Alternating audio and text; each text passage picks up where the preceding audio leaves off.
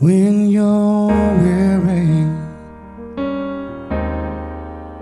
feeling small, when tears are in your eyes, I will dry them all.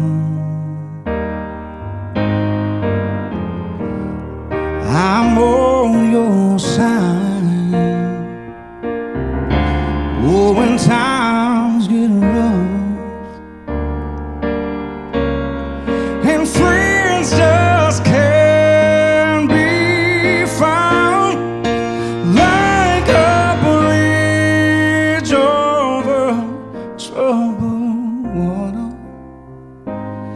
I will lay me down like a bridge over troubled water. I will lay me down.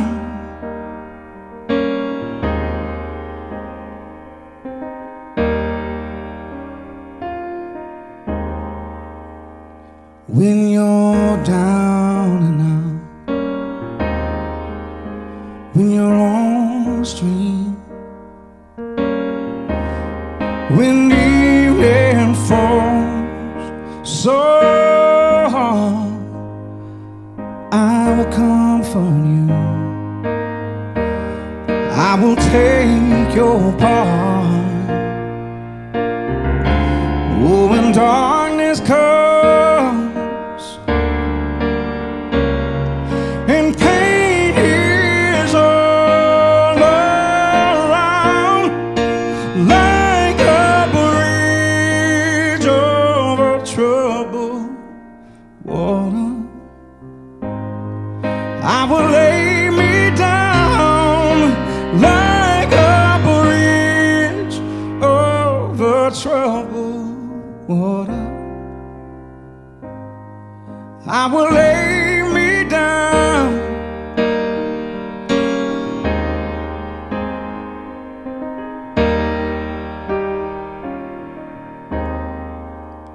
Sail on, silver girl, sail on by. Your time has come to shine. All your dreams are on their way. See how they shine. Oh, when you need a friend, I'm sailing right behind, like a bridge over troubled water. I will ease your mind like a bridge over troubled water. I will ease your mind.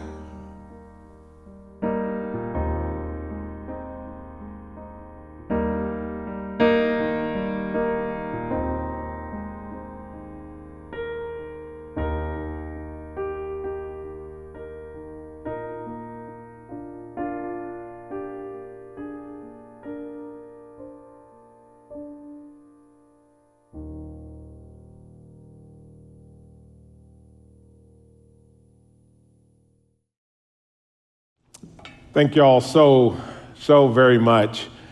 You know, Roger just killed it with that song. He just absolutely hammered it.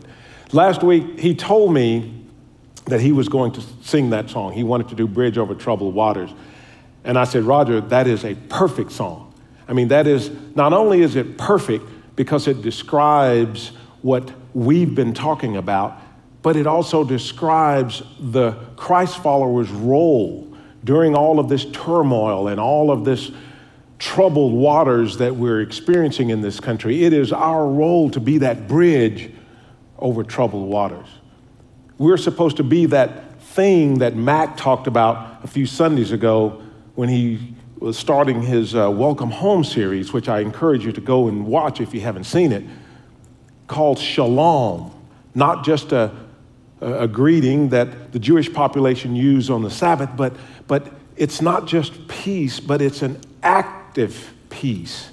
It's not enough just for an peace by accident. It's an intentional peace because of action. And those actions are the actions of the Christ followers and what we're supposed to be doing to be that bridge over troubled waters. So we're blessed to have Roger and his talents that we're able to use as a backdrop to start and continue our study today. We are doing, as you recall from last Sunday, Freedom as I See It, but as a subpart of Mac's series of Welcome Home. But we're in the season of freedom. We celebrated Juneteenth, which of course is the day that General Granger arrived here in Texas with the news of the freeing of the slaves in Texas. And we just celebrated July 4th, which is the day that our country became independent and free from the rule of Great Britain. But we're discussing freedom as I see it, with some of the challenges that we're facing today in our society. I had a conversation with a friend this week who incidentally is from Ukraine. She's an American, but she was brought here at 9 years old from Ukraine. And she's sort of observing some of this from afar because her family doesn't have the history that most of our families have in this country. And we started discussing the things that I mentioned last week, particularly that there have been two racial upheavals in this country. One was slavery, and when slavery ended and the apple cart was turned over, all of a sudden by the 13th Amendment and the 14th Amendment, the slaves were on equal footing, theoretically, with their slave owners. And America didn't handle it very well. There was tension. There was laws put into place that were discriminatory. And there were customs and things that were done among all of our communities that weren't very well presented. And this went on for the next 100 years. And then we had another racial upheaval in this country in the late 50s and the 60s with the civil rights movement. And we had the 64, the 65, and the 1968 Civil Rights Act, all which were passed by Congress to change the laws so that we could no longer, by law, discriminate in hotels, colleges and universities, workplaces, service to our country. And now we have, 55 years later in 2020, another upheaval. And she asked, well, if the laws have been changed in the first upheaval and the laws have been changed in the second upheaval, what's the end game? And that's a fair question. And I said, well, the end game now, because I think all laws are in place, but now we have to change the hearts and minds of men and women. And she said, good luck. That's going to be quite an undertaking to change the hearts and minds of men. We know from our study last week in Galatians 5:13 that we started this series with the scripture that says, you, my brothers and sisters, were called to be free, but do not use your freedom, and that's freedom in Christ, to indulge the flesh, what we want. Rather, serve one another humbly in love. And we talked last week about how do we do that? And the first way we do that is we, of course, understand each other with our hearts. And interestingly, I met someone at a restaurant this week. In the restaurant we went to, I went to get an order of green tea and honey, and I walked by this sign, and I want to show you this sign. I just had to stop and take a picture of this sign with my cell phone. The sign said, don't hate what you don't understand. It stopped me in my tracks. I said, now there's a little message from God that tells me we're talking about the right thing. You can't hate what you don't understand. So as those of us who are Christ followers, we know that the first thing we're going to do is try to understand each other with our heart. And we do that by listening with our ear. And we listen actively, asking questions. And we also listen with some anticipation that we're going to hear something that we might not want to hear or that we might not like. And we might even disagree with. But we listen actively. And we do that so that we can do what? We want to do shalom. We want to do the act of peace. We want to push out. And so the only thing we're going to talk about today is how do we do that? And we do that with the most powerful thing that we have available to us, and that's our words. That's our words. And we watch our words with our mouth. This is the last thing we're going to cover. We watch our words with our mouth. How we speak, what we say, when we speak, how we say it are all important.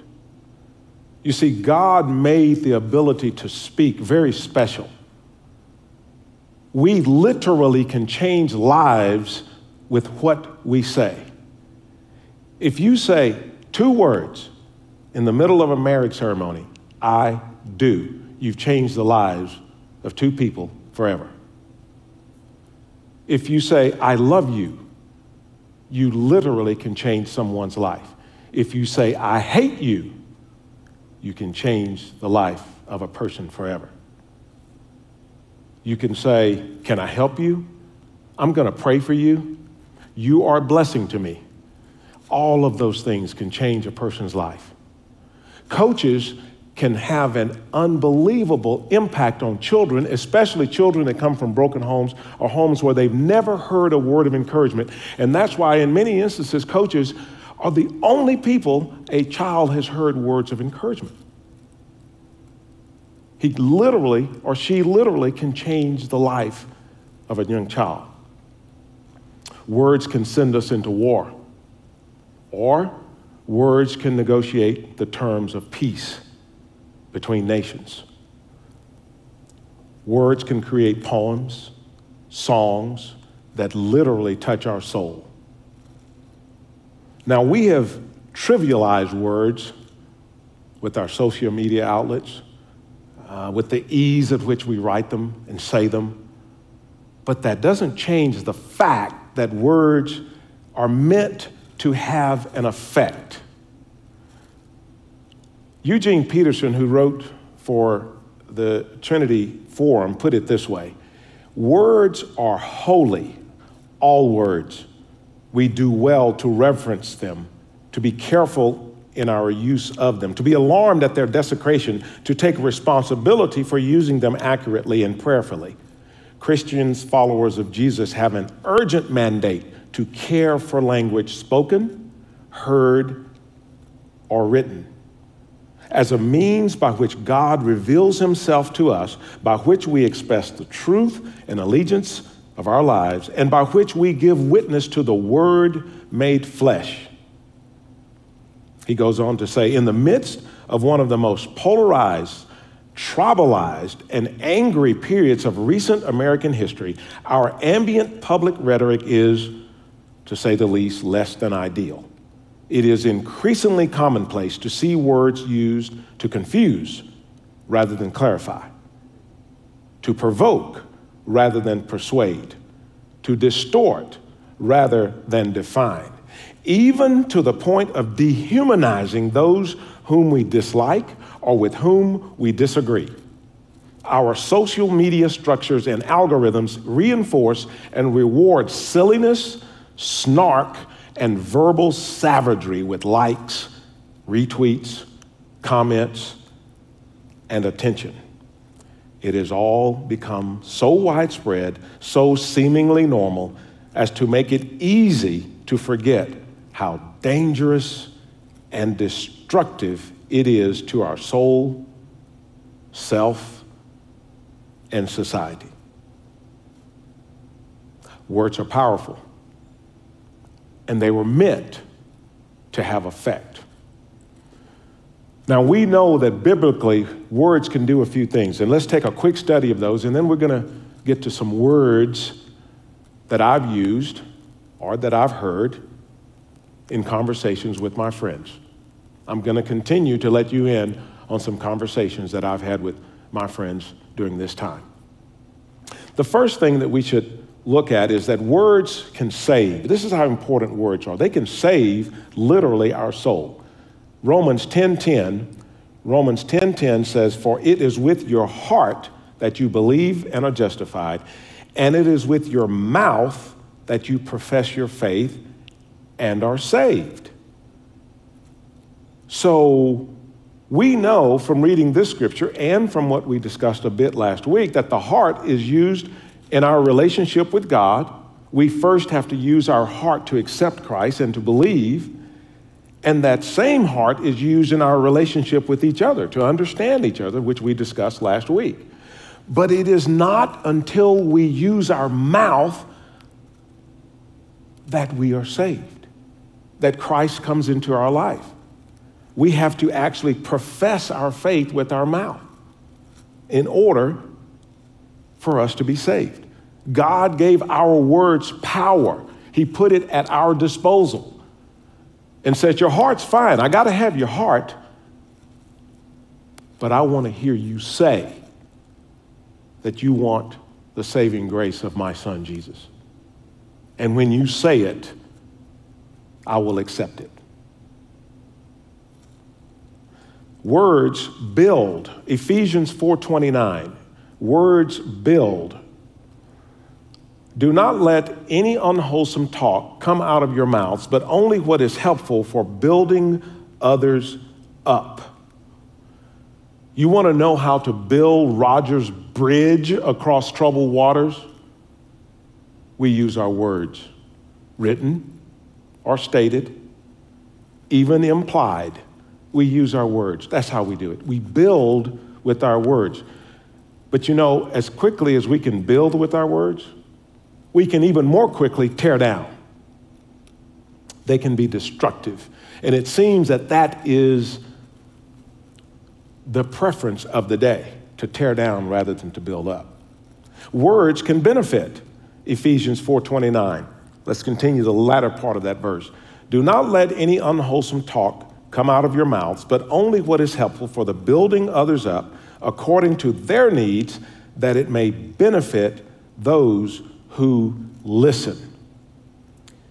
Is it all starting to make sense now? You notice that last week we talked about the ability to listen. And so as we go through this time and we're trying to build this bridge over troubled waters, we use our words to build others up. We use our words to benefit others, not ourselves. If we're serving others like we talked about last week, if we have their interest in mind, not ours, we're using our words, we're trying to benefit them and lift them up. And here's the deal. You notice at the end of that, it says it will benefit those who listen. So if on the other side, they're listening to our words and we're trying to build them up, you know what's going to happen? We are going to build a bridge and we will figure it out. We can figure it out, and we have to figure it out.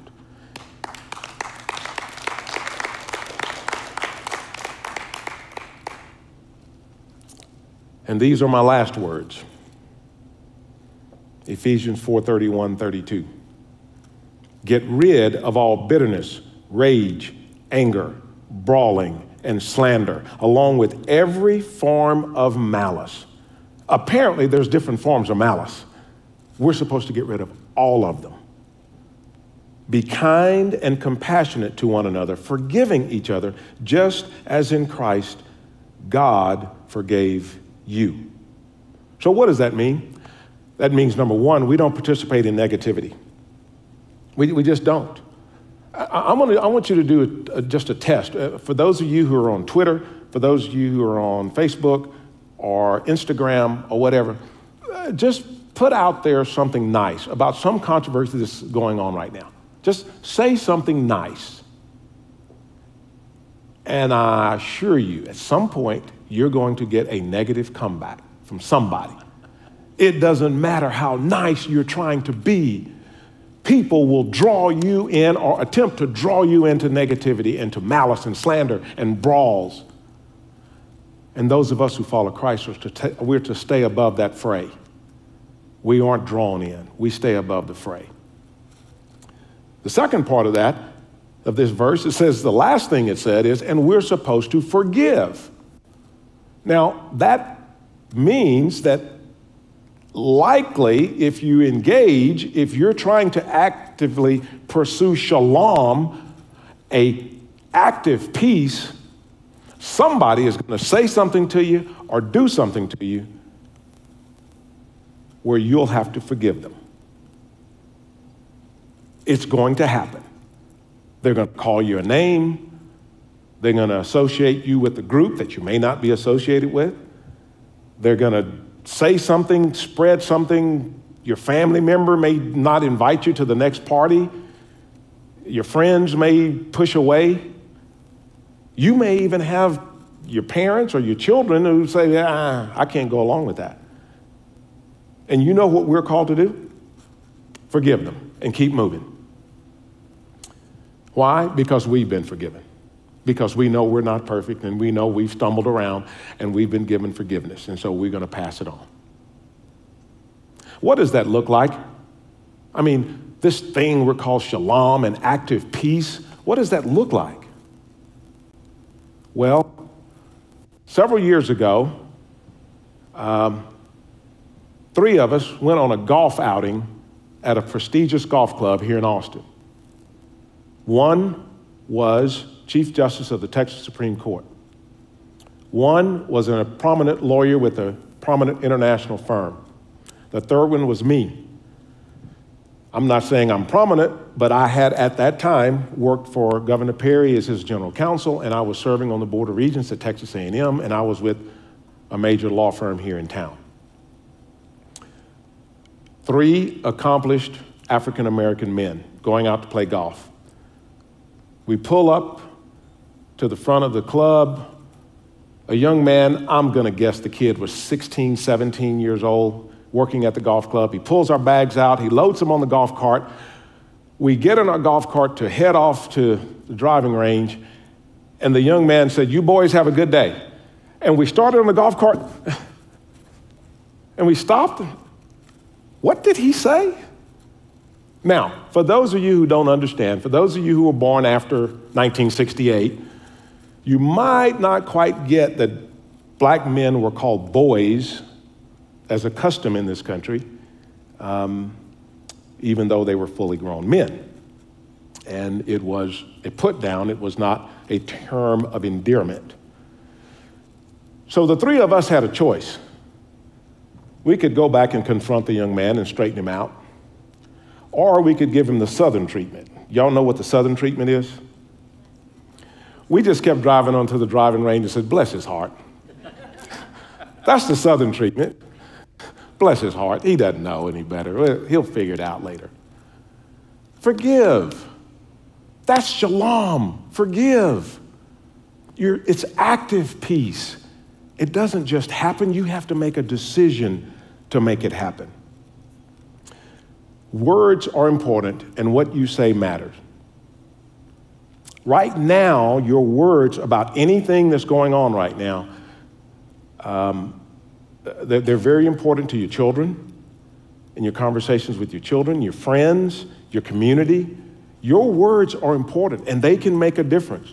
Despite the ease at which they may come to you, and despite the fact that so many words are coming at us off of our TV screen from so many different sources, many of which you probably ought to ignore or at least discern,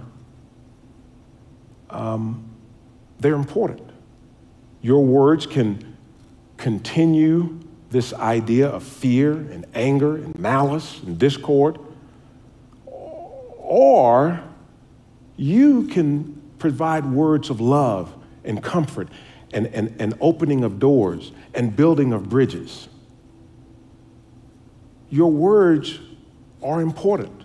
What you say is impactful. So what are my words? You know, I've been talking a lot about this, and what are my words? When people have conversations with me and they want to talk about monuments and flags and history and what's going on in the world, what are my words? Do I have words of shalom, active peace, or do I take the opportunity to cut and slice and maybe even make someone feel a little guilty? Well, let me tell you what I do. The first thing I ask people to do is to do some research.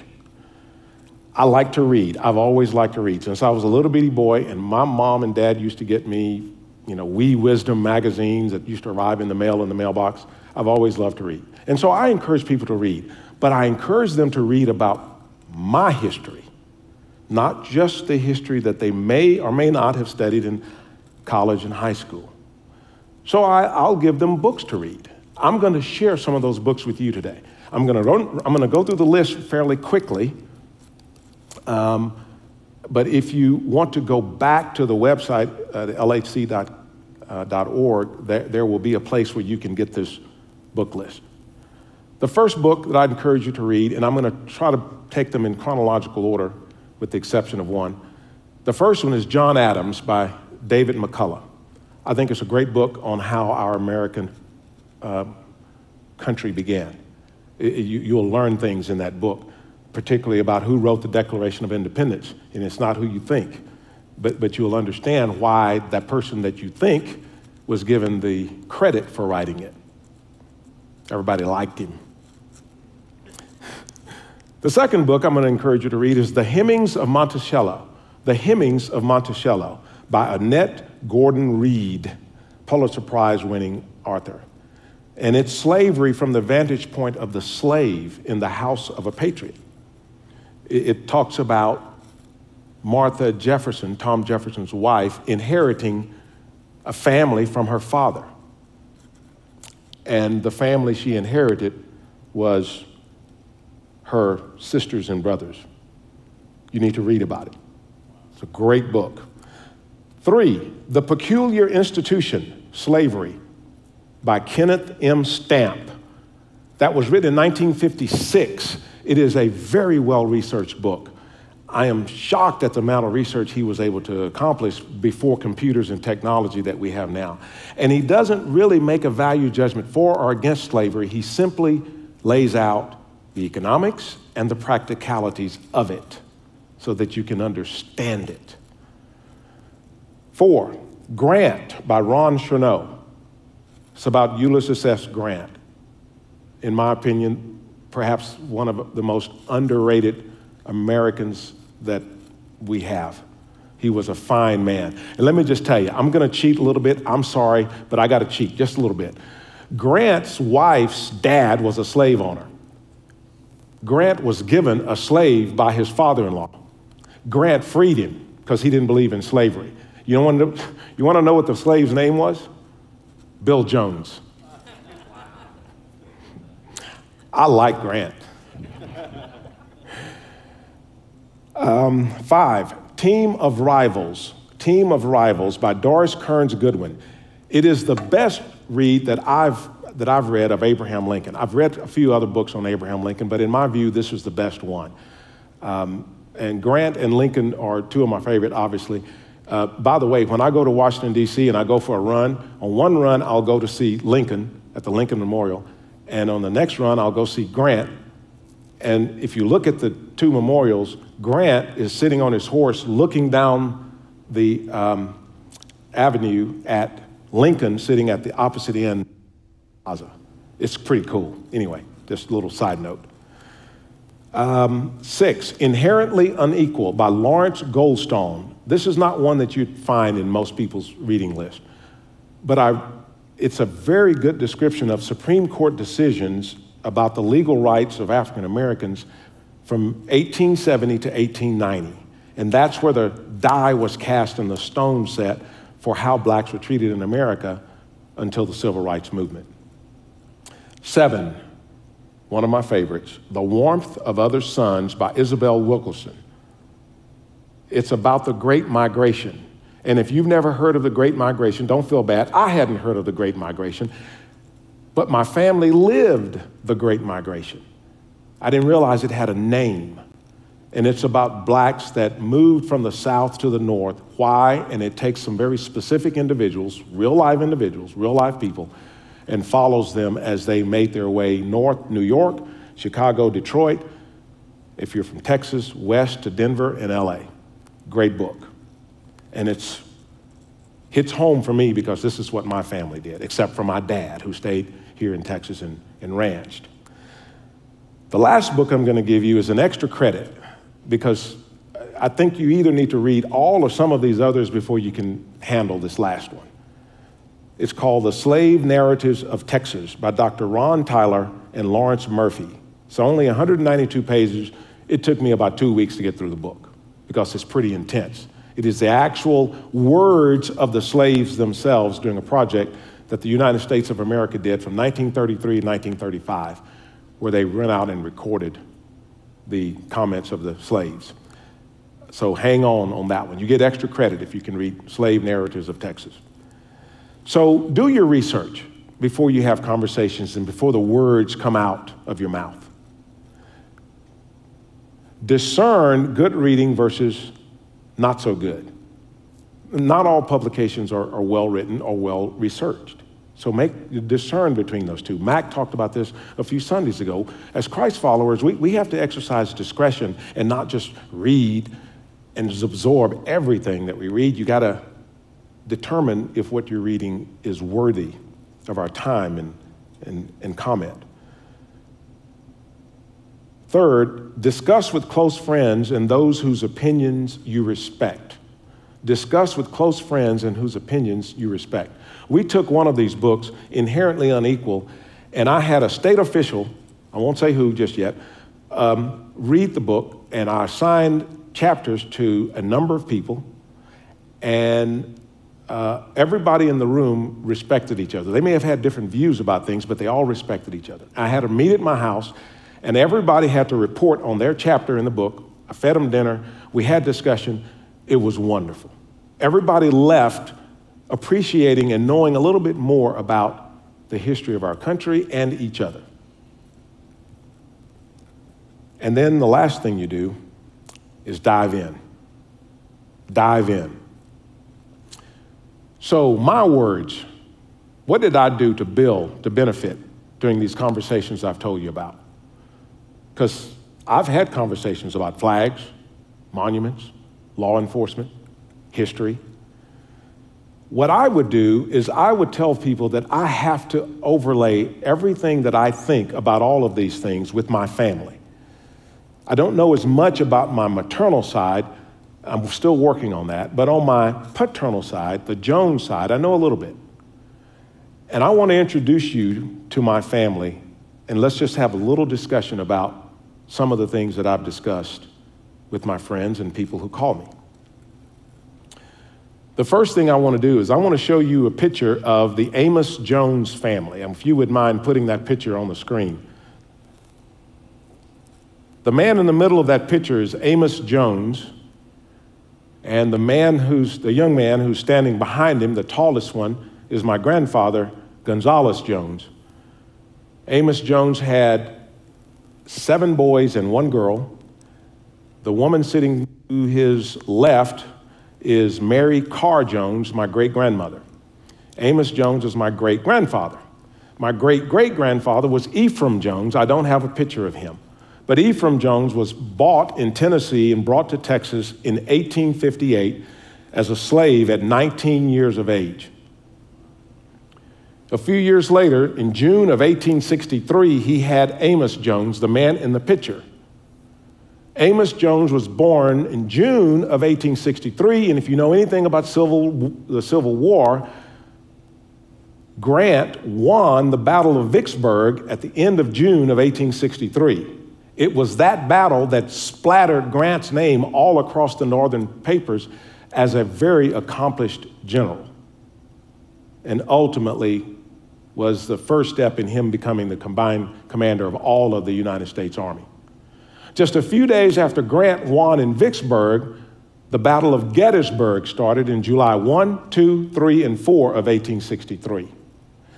So on my viewpoint, and from my eyes, the Battle of Vicksburg, the Battle of Gettysburg, and all of the battles that flowed from there, the men who died for the blue were fighting for the man in the picture, Amos Jones, who was just a few weeks old. They were fighting so that when he turned 19, he couldn't be bought or sold or put up as collateral at a bank or given away as a wedding gift.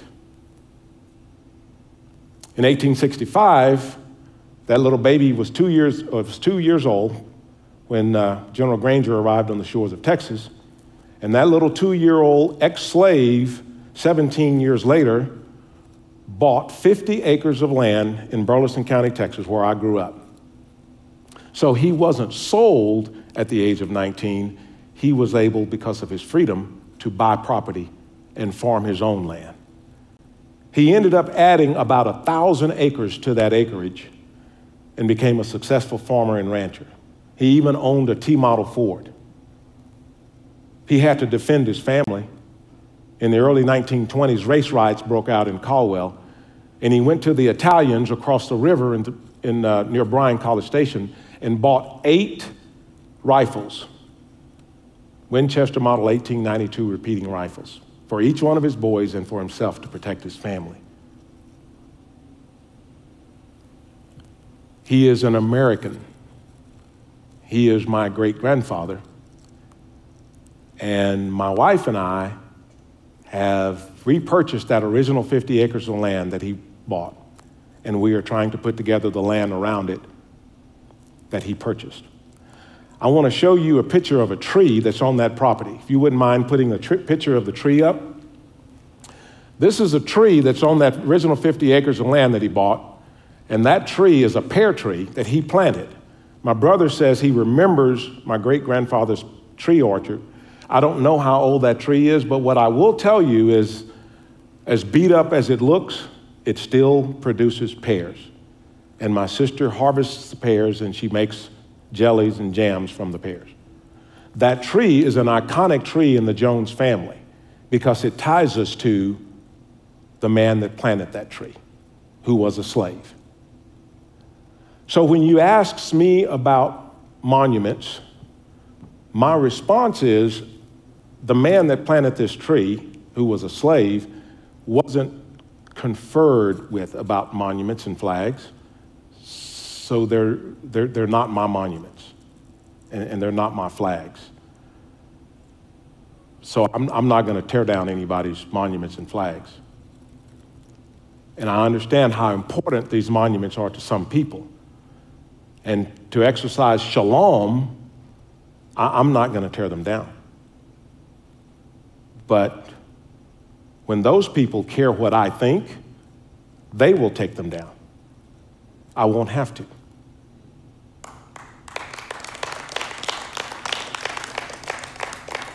That is how you do shalom.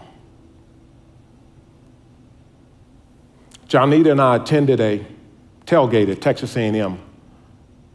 The man whose letter I read to you last week, Curtis, was sponsoring this tailgate. And there were a bunch of Aggies there all congregating, eating barbecue. About 20 yards away in this mass of tents was a flag fluttering high above the tent. And one of our friends named Eddie, who's mentioned in Curtis's letter last week, was getting a little agitated about that flag. By the way, Eddie's white. And Eddie seemed to get a little more and more agitated, and finally Eddie disappeared. We didn't know where Eddie went. But let me tell you what Eddie did. Eddie walks over to that tailgate, and he introduced himself. He said, "My name is Eddie. I'm a class of '81 fighting Texas Aggie, member of the bugle rank of the Aggie band. I'm a Marine. I fought in Desert Storm and Iraq." The young man that he was talking to said, well, thank you for your service. He goes, no, don't thank me for my service.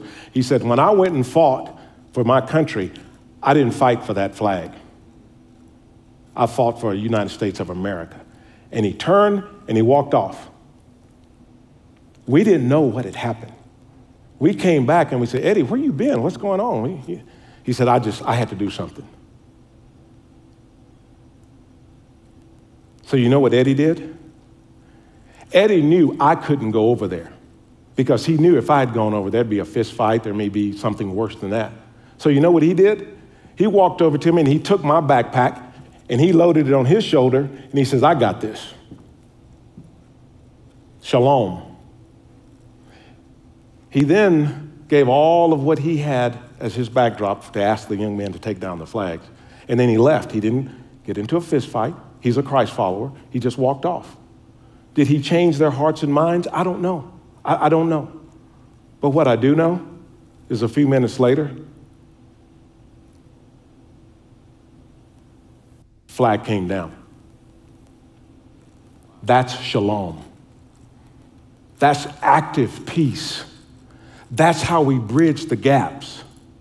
That's how we bridge this turmoil. We don't jump in the fray. We go above it. We're Christ followers. We're at a turning point in history, and we have to get this right. I don't have a whole lot of time left. I mean, I've got maybe 20, 30 good years left, maybe. I don't know. At some point, I'm the wildebeest at the back of the pack trying to get across the Serengeti and keep the crocodiles from taking me down in the middle of the Nile. But we have young people, and we have a country to save. And what I do is for those who come behind me. I want to plant trees whose roots grow deep, like my great-grandfather, that bear fruit for long after I'm gone. I don't want to sow seeds of discourse, but of love and compassion, and to build and to benefit. Why? Well, would you mind putting another picture of my granddaughter up on the screen, please? I told you I might do this. My granddaughter, Harlow Jones, is biracial.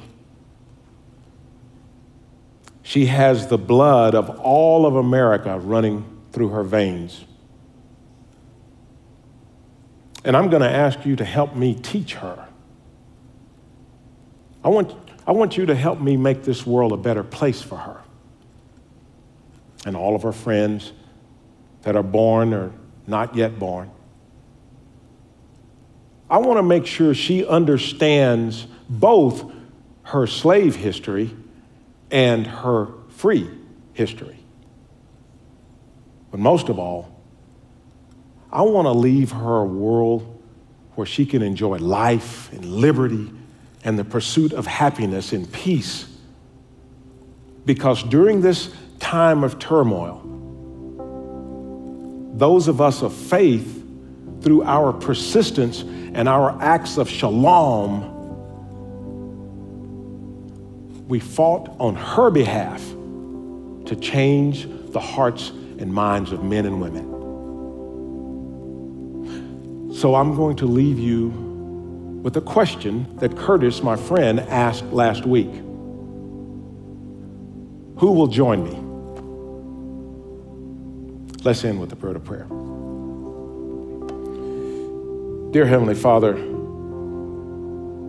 we know that you are here, and we know that you have power, and we know that you have the grace to sustain us.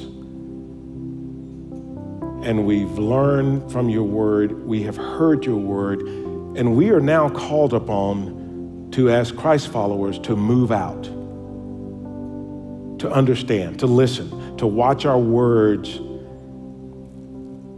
as we seek to do your will. Father, perhaps everything that we've done, everything that we've experienced has prepared us for such a time as this, when our country needs us desperately. Give us the courage to stand up for what we know to be right and true and just, though perhaps unpopular with some, but appreciated by others. Father, help us to do your will, not the will of man. Help us to see the world as you see us, all equal, all one, all the same. And help us to prepare a better world for those who come behind us. We ask for your blessing. We ask for your guidance. We ask for your wisdom and discernment as we seek to show your love and your grace and your kindness and your compassion, even in a world of troubled waters. We ask these prayers in your Son, Jesus' name. Amen.